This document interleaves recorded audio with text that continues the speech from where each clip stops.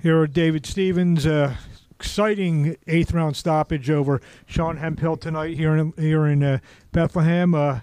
Take us through the fight. Tough fight in there.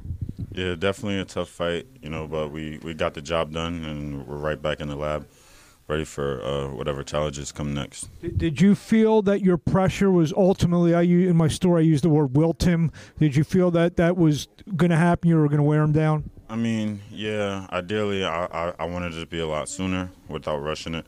But like I said, we're just going to go right back to the drawing board and work on everything. Take us through the eighth round. What did you see that, led to the knockdown and then the second knockdown and ultimately the stoppage? I got to definitely go back and watch it. But I just remember landing a big punch or two and following up. Just a fight. I know I think when I talked to you before, and just a fight that's going to introduce you to the American public, to throw your name in the hat, for the up-and-coming 168-pounders? Yes, definitely. But like I said, I need a way better performance to really, open those doors and let these guys know who I am. What about your performance did you not like?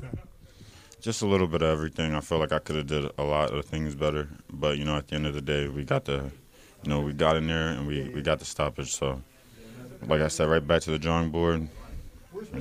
Thank you. Congratulations.